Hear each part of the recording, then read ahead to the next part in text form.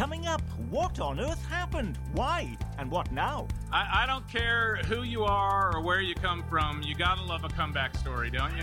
Ladies and gentlemen, we did it! I had no idea so many Kansans could stay up this late. You can, of course, count on me to continue to work my tail off. Week in Review is made possible through the generous support of AARP Kansas City, RSM, Dave and Jamie Cummings, Bob and Marlise Gorley, the Courtney S. Turner Charitable Trust, John H. Mize and Bank of America N.A. co-trustees, and by viewers like you. Thank you. That question. Hello and welcome, I'm Nick Haynes. Did this week's election leave you breaking open the champagne or sobbing in your shoes? Or are you just happy the whole thing is over? This week we try to understand what happened and what it means now for you, your family and your pocketbook. Pouring through the results, our KMBC 9 chief political analyst Michael Mahoney. From our own digital newsroom, Mary Sanchez, keeping track of the news from behind a microphone at KCMO Talk Radio, Pete Mundo. And still at the Kansas City Star for at least a few more weeks, Dave Helling. Now, what message were you sending when you went to the ballot box this week? Looking at the results, is it possible to say it was a muddled and confusing one? Let's start in Kansas, where Democrat Laura Kelly won the race for governor, but voters picked conservative Republican Chris Kobach to be their next attorney general. When you look at the success we've achieved these first 4 years, and we've got 4 more to come, It's about a desire to save our state and save our country. And I'm so honored that so many Kansans have put their trust in me. So thank you once again, and may God bless the great state of Kansas. Alrighty, how would you explain these two big political opposites, both coming up winners in Kansas, Michael? A couple of things. Number one, Laura Kelly ran a really good campaign, a very good campaign. And if you think about it, she ran a campaign on the economy as a Democrat, and she won. This message about being in the middle never varied from it, and she withstood the attacks. Laura Kelly, though, came in with less than 50% support. Would Derek Schmidt have won if there was not a man by the name of Dennis Pyle, an independent candidate in this race, and a chiropractor from central Kansas called Seth Cordell? Yeah, I mean, Nick, you had the numbers up on the screen there, and there was also a Libertarian candidate who got 10,000, and it's probably more likely that Libertarian would go to the Republican than the Democrat. You add those together, and Derek Schmidt's the next governor. So I would absolutely believe that Gomer Pyle, as my callers have been calling him this week, played a role in this decision. And you know what? Ultimately ended up handing this thing to Laura Kelly in some way. But that doesn't absolve the Schmidt campaign, which lost Johnson County by 20 points and basically gave up on the county. And then they're chasing their tail around the rest of the state.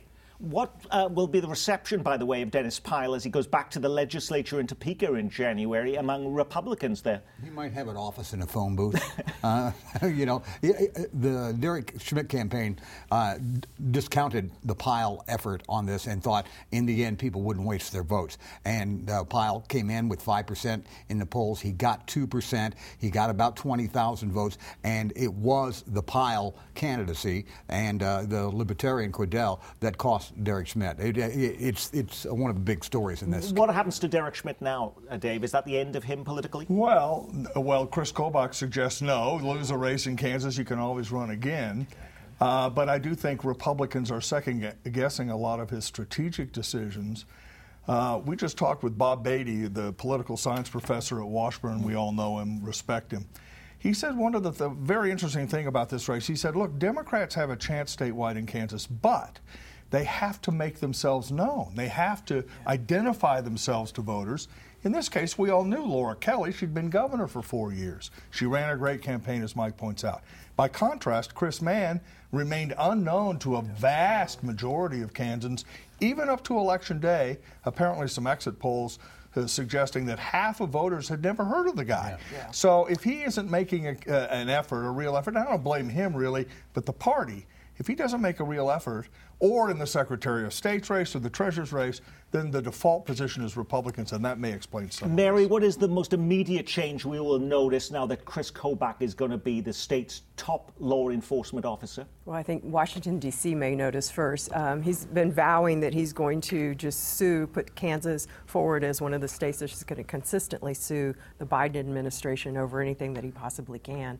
I also think within abortion law, the Attorney General is to uphold the laws of the state. That also means, though, that he can really drill down in how abortion is managed in the state of Kansas. And so there's a lot of trepidation, just what is he going to do next? I think, Nick, one of the things we'll watch for is Chris Kobach not suing the Biden administration, but suing the Kelly administration. Mm-hmm. And yes. that contrast will be very evident. And likely there will be a bigger clashes then between the Attorney General and the governor. We also know, for instance, will the governor's wings be clipped in this second term, Pete, because that constitutional amendment that would have neutered her in many ways, preventing her from, at least the lawmakers would be allowed to revoke any executive orders or regulations she comes up with in their office. That's still too close to call right now, that constitutional amendment, as we record this program. But if it does pass, is she going to be able to get much done in that second 4-year term? Well, it'll be interesting because Republicans, it kind of got overlooked over the bigger races we're talking about, but they actually lost a few seats, especially in Johnson County in particular. Democrats flipped some of those House seats. So that supermajority, as I understand it, will be there, but it will not be as firm as it has been. And that's going to make for an interesting legislative session going forward with a lame duck governor. Now, there were 2 big Senate races on the ballot, though neither were viewed as being particularly competitive. In Kansas, Republican Jerry Moran wins in a landslide victory against former Wyandotte County Mayor Mark Holland. And in Missouri, Republican Eric Schmitt scores a double-digit victory against Bush Brewery heiress Trudy Bush Valentine. Only in America could the son of a night shift worker at Anheuser-Busch go on to run for the United States Senate against an heiress from one of the most iconic and wealthy families in Missouri and win. Now, Schmitt also says he'll now take a blowtorch to the Biden agenda. If Democrats hold on to the U.S. Senate, how much blowtorching can he do, Dave? Well, he can do what Josh Hawley does, which is put out lots of press releases and statements and tweets and file bills and hold hearings. It'll be a fascinating dynamic between the two of them because they're both very ambitious people. And remember, Josh Hawley endorsed Vicky Hartzler, so there may be some raw edges around all of this as well. What lessons, though, will Democrats learn from this? Trudy Bush Valentine had plenty of money, plowed more than $7 million of her own cash into this, according to some published reports.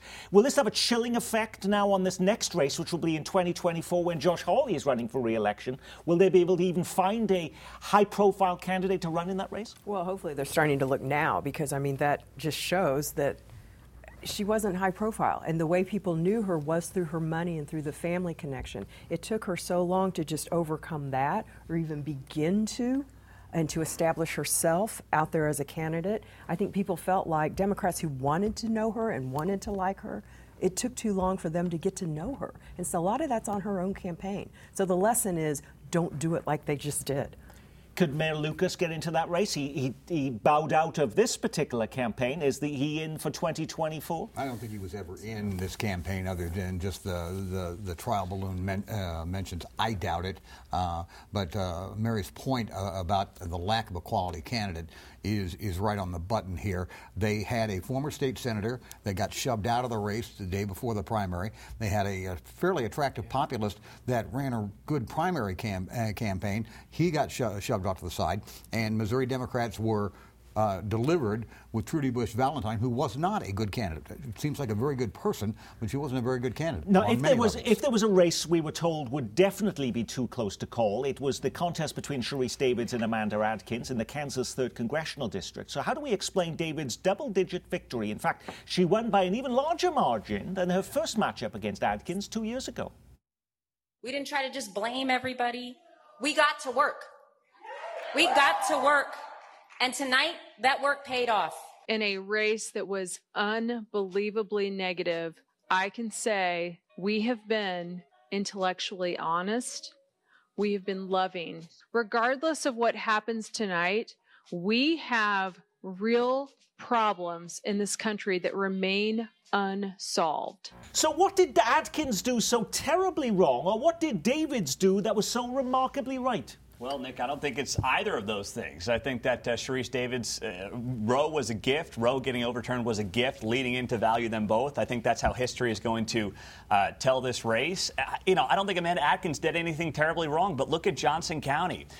Look at Sharice Davids won Johnson County by 7 points 2 years ago, in what was supposed to be a bad year for Democrats, because it always is for the party in power during a midterm. She won it by 16. You can't even comprehend those kind of numbers. I mean, it just feels like it was the tailwinds from the last few months around abortion. Now, you said on your radio program, if David's won by more than double digits, you would run around your radio station naked. Did you do that, or can we get our cameras out this weekend to watch you? I did. It's on social media if you'd like to see it there, Nick. I know you're dying for the video. I held up a Sharice Davids sign, and she even called into the show for the first time and was a good sport about it. So, thank you, by the way, for wearing clothes on this program. Only for you. Only for you. Is that the end of the line, by the way, for Amanda Adkins? It might be. I want to add a different perspective on this. Adkins referred to the negative campaign, and she got strapped with the Brownback link, and it stuck. She got slapped with the abortion link, and it stuck, although some of that was not exactly accurate all the way through. And then Johnson County is the big enchilada in any third district, new or old, and she won that very well. Plus, Sharice Davids has turned into a much better campaigner than she was her first two cycles. Much better campaigner, seemed more relaxed, a little bit better on message, delivered it well. She's also really authentic, though. I mean, Sharice Davids, when you meet her in person, she's one of those people that when she listens to you, you feel like she is listening to you. Dave Helen, can I ask you this question? Sure. Has she become now untouchable, a Teflon-coated candidate in Congress, very much like Emmanuel Cleaver right now? Well, not quite that far, Nick, but when you survive two challenges, as Sharice Davids has, you're more comfortable, not completely so because it's still Kansas. The central question, and Pete talked about this, is whether the changes in Johnson County, which are very real, from Republican to Democrat, are permanent or even semi-permanent, or if they're very much transitional or transactional. Is this based on hatred for Trump, Donald Trump, and Trumpism, in which case they might flip back to being Republicans at some point and vote for a credible Republican candidate in the 3rd District? Or is there a demographic, generational shift in that county that would lead Democrats to have the upper hand in the 3rd for years to come? And I don't think the jury is in on that question yet. But, boy, 3 elections in a row, Sharice Davids beating Kevin Yoder, the incumbent, then beating 2 well-funded challenges from Amanda Adkins. Something is happening in that district that we need to keep our eye on. Real quickly, I would hold this might have been Sharice's toughest campaign, given the political environment that she was in, even taking on a 10-year congressman.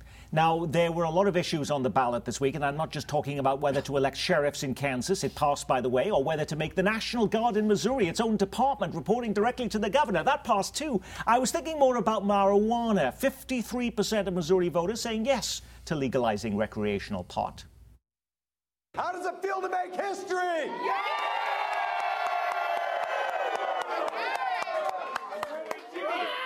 This is the most important criminal justice reform that has ever been passed by the voters of Missouri. Before you go crazy wild, according to the state, the very earliest you'll be able to legally buy marijuana products is February 6th of next year, so it's going to take a while, Mary. Yes, absolutely. I mean, there is a system to be set up that licenses, and that was part of the pushback against this, was that it would be unfair to people who were trying to come into the market. So it's, it needs to be set up and taxed. That's a huge portion of it. So there's just a lot of things that need to be put in place, and especially the expungement, what he was just talking about there is, how do you make that and fairly enforce that? It's supposed to happen automatically for people to take that off of their record if they have a nonviolent offense. But I've seen that the Missouri Supreme Court says they want lawmakers to appropriate millions of dollars of money to help them actually do that expungement process. Is this going to be a big political battle now? The courts and the legislature won't give them the money to do this, so this just plays out over several years? No, the state auditor's fiscal note on this said that the money off the top goes to the Department of Health to administer the program, and then it goes in in to the court system to pay for these expungements, and they expect that largely to happen in the first year of this thing. And then the other thing is, I do think that legalized marijuana will get in place in Missouri quicker than medical did, because the infrastructure for medical is already there, and they'll replicate that. This is just the latest, though, a sort of progressive kind of issue that's gone before voters that they've approved. We've had the expansion of Medicaid. We've had the increase in the minimum wage. Is this going to jumpstart that behind-the-scenes focus now on having an abortion amendment on the ballot in Missouri? That may be a bridge too far, but you're right, Nick. Right to work, minimum wage, gambling in Missouri, medicinal marijuana. I mean, all these progressive... Clean Missouri passed before it was repealed. I mean, all these progressive things pass, and then the Democrats fall apart and hold no statewide offices and have no prospects. And I'm not sure why that is, and I think Democrats bang their heads into the wall to try and understand that. But it is clear that progressive efforts in Missouri almost certainly need to go the initiative and petition route rather than through the legislature, where none of this is going to happen. Now, while the Missouri marijuana vote was reasonably close, that Missouri amendment requiring Kansas City spend more money on its police department was not. More than 63% of Missouri voters said yes to that. So what happens now? Does Kansas City try and find some loose change under the cushions to boost police cash? Or is this going to be the start of a lengthy legal battle that will play out for months, Pete? Well, Quentin Lucas says that this thing is going to court, but the reality is, I mean, right now the city's spending about 24.6% on the police department, so we're talking less than half a percentage point when all is said and done. This is really something that was about maintaining the status quo so that they would say the department can plan for the money it's getting. And I think historically we're going to talk about the mistake, the political mistake Quentin Lucas made in May of 2021, same-day ordinance to take the $42 million out of the police department and send it who knows where. This was politics. He says it's politics, but his opponents are right to point out it was politics on his end, too, and it backfired on him. Well, but it also, though, I mean, the city lost. The citizens lost because it became political.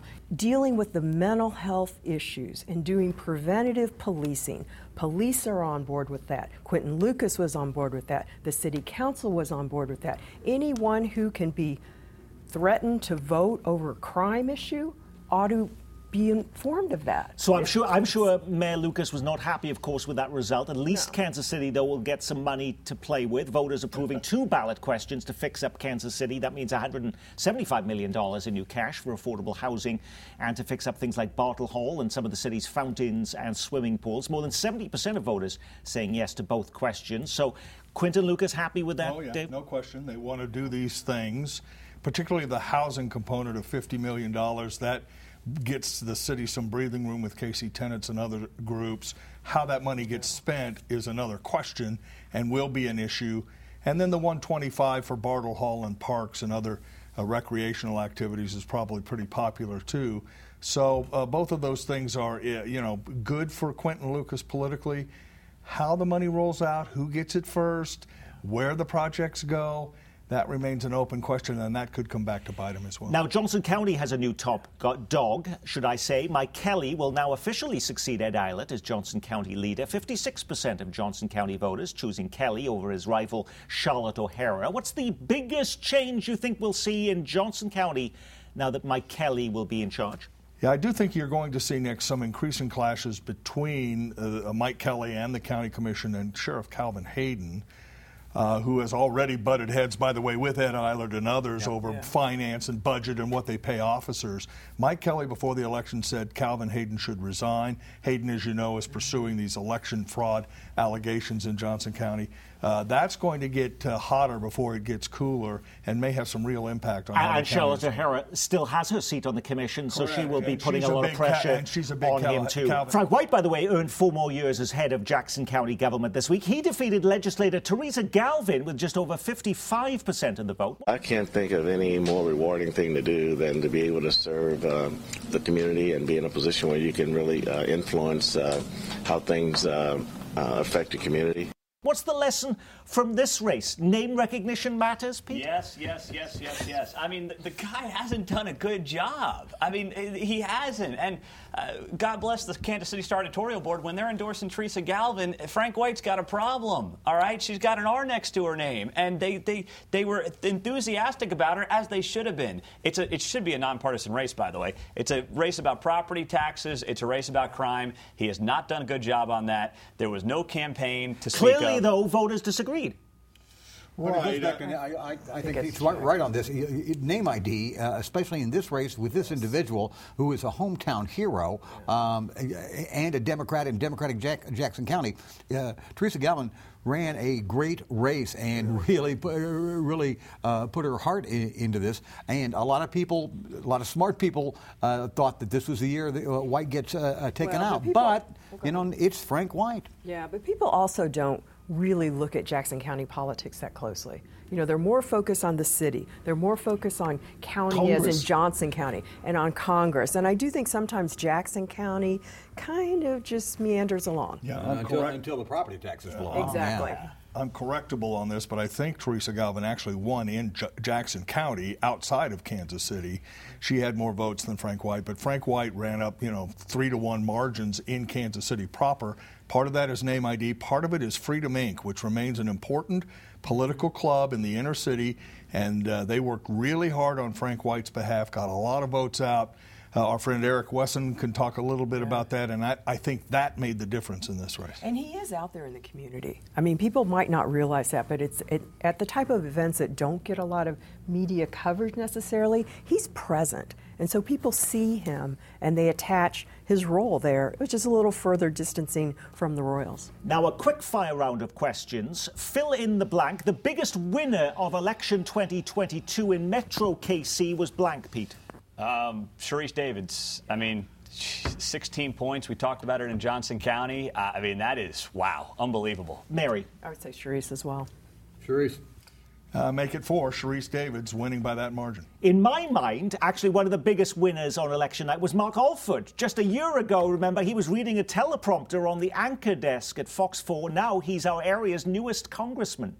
And I'm overwhelmed with the confidence that the people of Missouri have put in me to be their strong voice. And I'm going to do just that. From journalist to Congress in 1 year flat. Any lessons for us here on that? If you read the Kansas City Star, you might have seen the story this week. Dave Helling retiring from the Kansas City Star after 17 years at the paper, 45 years in journalism.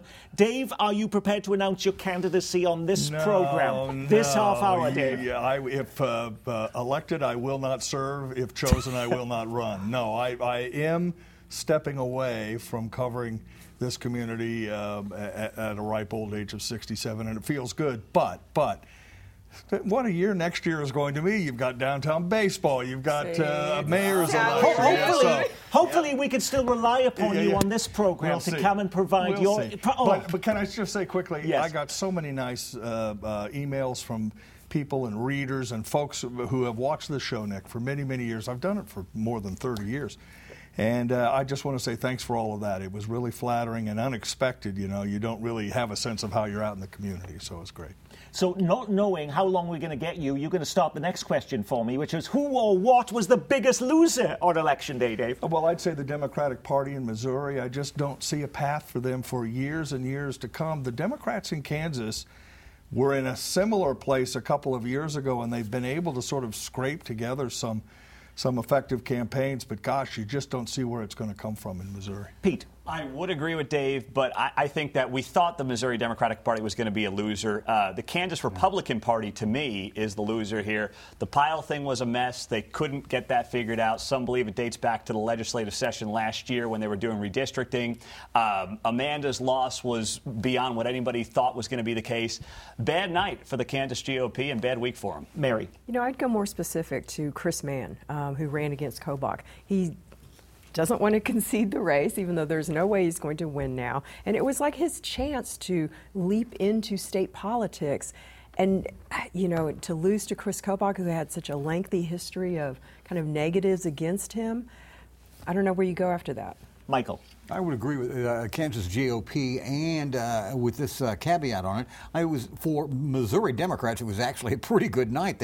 I think in 2020 they've absolutely reached the basement. They picked up seats, and they got clobbered in the Senate race, but they picked up seats across the state, won an important state Senate race. Quickly, they did lose the state auditor's chair, which is now going to a Republican, and Democrats have no statewide office. Yep. So Missouri House Democrats certainly had a best election night in years. They'll now have their largest caucus in Jefferson City in more than a decade. That's one of the interesting tidbits. A pretty good night for Democrats in Johnson County. They pick up House seats, and I see conservatives actually making gains on the Kansas State Board of Education too. But what for you was the most overlooked local race trend or story from election 2022, Pete? Mike Thompson, not the former weatherman, but a different Mike Thompson in Wyandotte County, Republican who flipped a Democrat seat, been Democrat for 50 years in Wyandotte County. He flipped that, and that is one of the untold positive stories for the Kansas GOP. Mary. I would say the poll workers. Was it smooth sailing or a hot mess on election day when it came to polling? Did it all work out by and large pretty well? Well, it seems like it did. I mean, there haven't been any, you're going to hear some screamers saying, fake election and there's fraud and whatever.